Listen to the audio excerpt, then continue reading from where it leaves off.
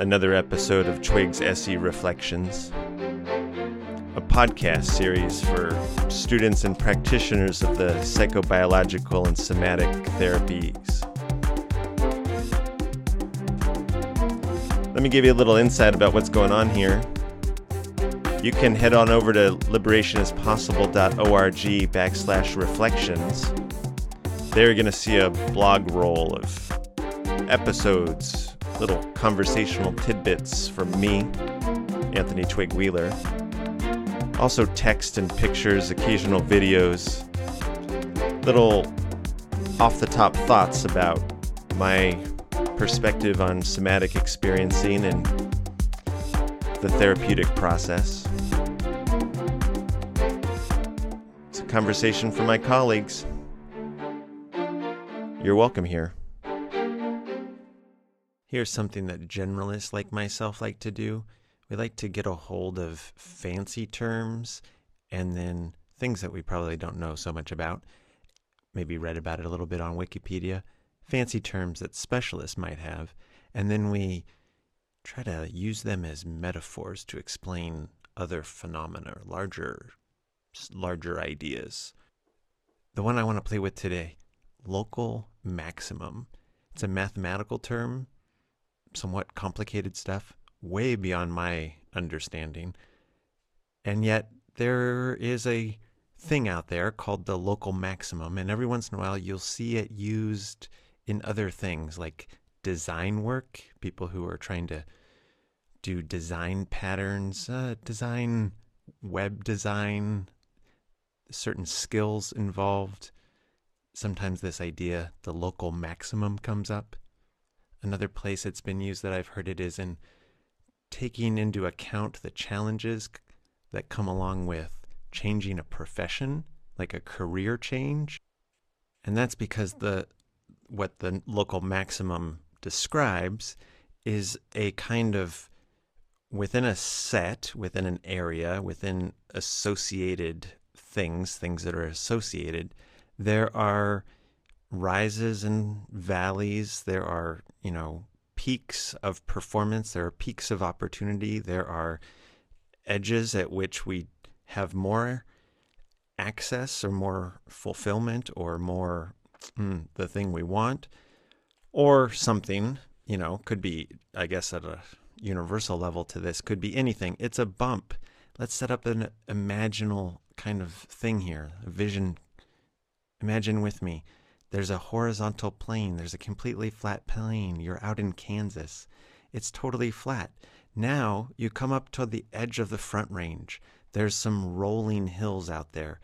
Okay, those rolling hills could represent, if there were one small hill and a larger hill out in the distance, your smaller hill would be the local maximum. And the larger hill, I guess, would be the universal maximum, or the one that you would be wanting to go toward. Keep going with me here. So the notion that this local maximum, this little bump, this little hill, is where you're at, and to get to somewhere else, you've got to go down, almost kind of backtrack from where you're at, and go across this open plain before you come up to the next rolling hill that goes up and allows you to go farther, gets you a better view, gets you a change that you wanted, gets you more opportunity. It's a larger hillside. I've just done a horrible job of laying out that metaphor, but there you go. You can see it now, right? You're out in the desert. You're just out of Tucson. It's totally flat. There's a hill. There's a second hill. One of them is larger than the other. When you get to the top of the first hill and you realize, oh, that hill over there is the one I want to go up on top of. That'll give me the better view. It turns out now you got to go back down, go across the desert before you get to go up the next larger hill. When you're on the lower hill, it's called the local maximum. And sometimes that's kind of both somewhere that you're trying to get out of. You needed to go there, happened anyway. Whatever, life circumstance, that's where your studies brought you. Your career path brought you to this place. You can't get beyond it. Your dysregulation from your past set you up with a local maximum that makes it so that all your friends and colleagues that are around you share certain kinds of disorganized patterns that keep you right there where you are. For you to find yourself with more self-regulating, co-regulating people and patterns in your life, you're going to have to make some significant changes. And so you're going to have to leave the local maximum where, you've been and you've figured out how to do things there on some level. And now you're going to have to go across that plain up some new hillside that you don't even know what's going to happen yet. No wonder it's hard to do this. No wonder it's hard to do the career change. You get to a place where you realize, I'm at my talent ceiling here, or I'm not going to get promoted past here, or this isn't actually the work that is really driving me and thriving, like that I want to thrive in. And then, you got to go back to school, or you got to step out of that and try other skills that you don't know yet. All of that business is going to be kind of uncomfortable, particularly if you've already invested in getting up to your local maximum. Of course, we have. So, why bring this up? Well, there's a few places that I think about this in terms of both studying and learning the skills associated with somatic experiencing, also applying those skills, and sometimes it's important to realize that our clients are in this kind of condition as well, yeah? And certain things that we do with them may either help to reinforce their well-being at their local maximum, which could be cool. Could also help them stay stuck in their local maximum and not risk the challenges that might come along with the change process of trying to get to the more universal maximum. Or could also be that there are times that a local maximum is perhaps the best thing that can happen for a person. And for the time being, at least, it might be better to try to maximize the well-being within the place that I am, the situation that I'm in, the situation I can't get out of, the place that makes it so that better stuff doesn't come to me because I keep having to deal with the way it is in my situation that I'm already in. Sometimes when you can't get out of those kind of situations, it might be better to try to negotiate that condition better rather than try to get out of that to a better place. In which case, it might be more about accepting the local maximum and not trying to move to some other kind of way of being in the world, more open per se in a dangerous environment, or more efficacious in a place where showing your efficacy could get you in trouble. So while I've taken the most roundabout way into this topic, let me point out a few different places that we as practitioners and students might look for our own support when negotiating our local maximums and these kind of things that come out in sessions. Like, for instance, one of those holy grail kind of things in our sessions is the more involuntary organic, sometimes known as phase 3 kind of allowance in sessions, where things become more and more involuntary and happening of their own will, of their own, intelligence and such. When that process starts to unfold, it is often at the request of letting go of the patterns of control and management of attention, and it's more into this freedom of attention that we're going to take things to go.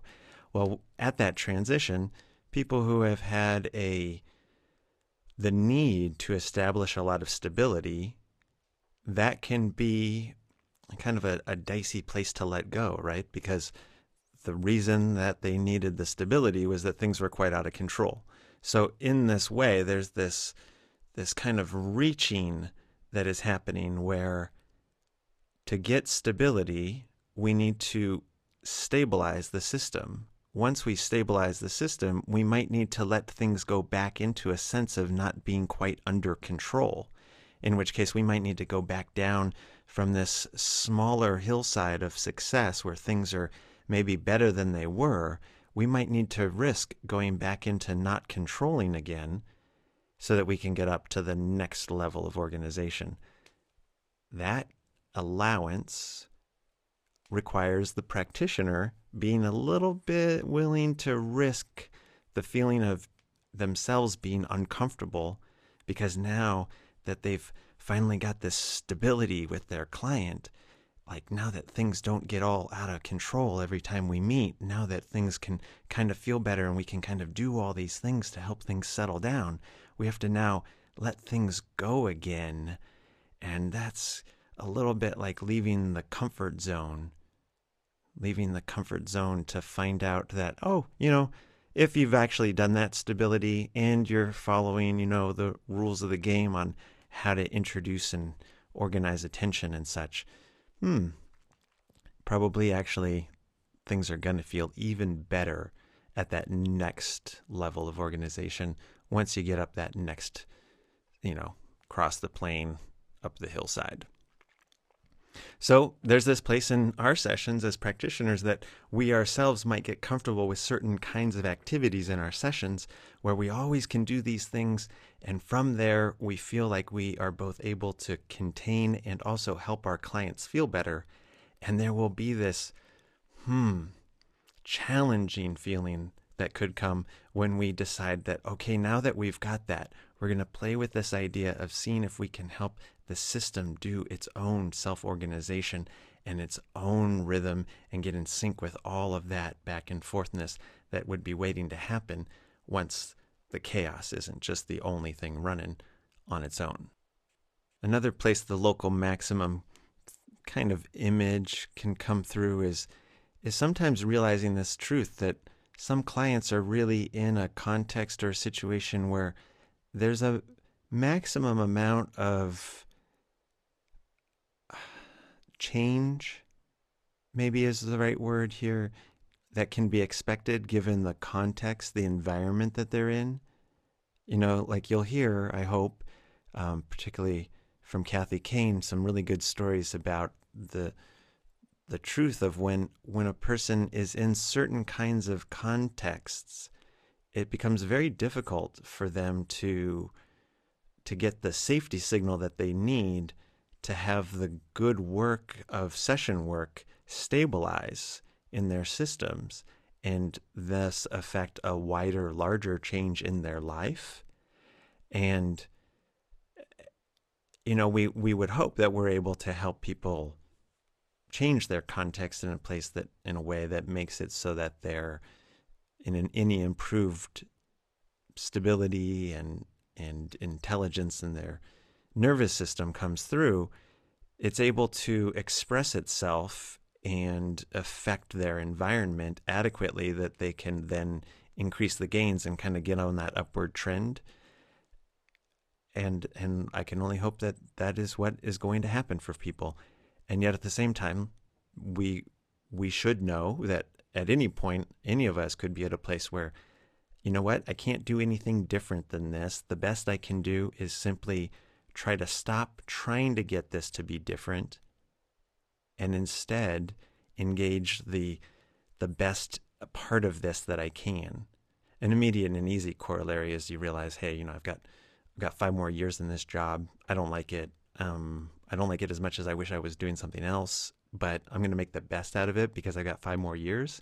Something like that is kind of a more pleasant way to say there are sometimes environments that you're committed to that you can't get out of, and that making dramatic or significant changes inside of that environment might not be possible, in which case maybe the best thing we can do sometimes is to settle into the whatever kind of goodness and reinforce whatever kind of resource we can find inside of that context as it is, and see if that doesn't then help give a neuroception of a bit more safety, so that even inside of that same local maximum, things can feel even just that much better because we can take value in the increased safety of no longer trying to push out of something that is holding us back. Not a preference, not when it doesn't need to happen, and when it needs to happen, sometimes it's kind of good to Learn how to get the most out of what you got. Here's another one. If you turn the local maximum image that we were creating before over, like upside down, then it's like a well that goes down one level and then it's got to rise and it's kind of a flat plateau again. And then another well that drops down to a deeper level. Wow, fun. That is just like the energy well model from Peter Levine. That is such a beautiful example of increasing resiliency as you stabilize at each kind of local maximum. And so one place that the same kind of image, the same kind of idea can play out in our own sessions is when we're doing like little provocations and we're doing like VU sounds and little things to stir the system and then help it settle and establish that next time we do that same titration, we find out that the system is more able to do that. And then we do it over and over and we find out, hey, that little part right there is totally old hat. We're ready for some higher titration, some stronger stimulus because the system is totally stabilized at that level, that local maximum that we've already gotten to. That's a really nice way to realize that we don't, one, have to be going toward the maximum every single time. We can be just establishing the sanity that this local maximum we can handle, and then we can be more intelligent perhaps about how we increase titrations from one stabilized level of success to the next. Yeah. Or that as we're watching activation, just like I hope so many of us are turning our attention toward, is trying to like ride these lower levels of activation to where we really establish that rhythm, that pattern, that is totally here, totally available. We can move on from here, increasing as much as we can get control of these things, increasing those levels of activation. Once again, from one local maximum success, we can really stabilize that to then going through the discomfort that might come with adding the next level of challenge. But that next level of challenge is, in this case, informed by the past level of experience and success from the last local maximum, or, this last titration that we were successful at accomplishing without too much instability. That's another thought. And one last local maximum that I've been thinking about is in the skill acquisition frame of our work, of our studies, that, there are just so many different things we can be paying attention to and learning how to attend to and learning how to speak to and learning how to dance with, from physiology and, the carotid artery pumping away and what speed is that happening at and how's it happening in relationship to the breath rate and how are the eyes going and how are the eyes not going, and when they're speaking, does the head and neck turn at all? Does it bounce up and down at all? Like when a person is talking, do they talk blue, red, or just go red, blue, red, blue? Or like there's just so many different ways to be looking and so much skill acquisition that goes along with this. And this beautiful pattern that starts to emerge as we're kind of grokking or getting more of those different attentional pieces to come together. We often feel that we really get it now. Like, this is so cool. Like, I really get it. I really know what I'm doing. And we go to another training, or we sit down and we watch another video, or we have a couple more successful sessions. We receive a session, then we feel like just so much more at ease ourselves, and we feel more confident and capable of picking up the right changes and nuances in our clients.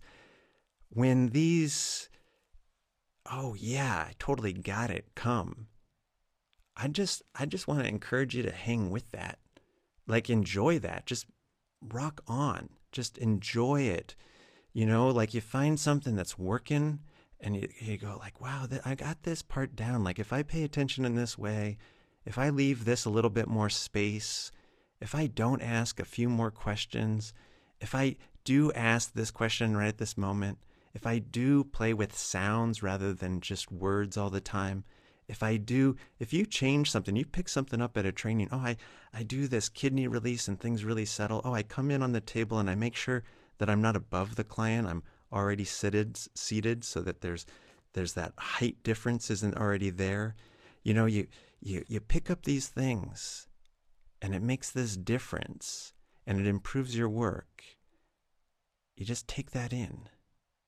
You take it in for a while, and you let it become your local maximum. And then eventually, there's going to be some moment where you're going to be like, I don't know how to do this yet. I don't know what I'm doing. I still don't know. And probably what's happened, of course, is you're just helping things move along more, and you're just bringing out more stuff that you're getting bigger questions about, or you're helping people with more complex situations or different kind of personality traits, different amounts of shock and awe, or anything going on in there that makes it so that you're suddenly going, wait a second, now I don't know what I'm doing. Well, this is great. This is great.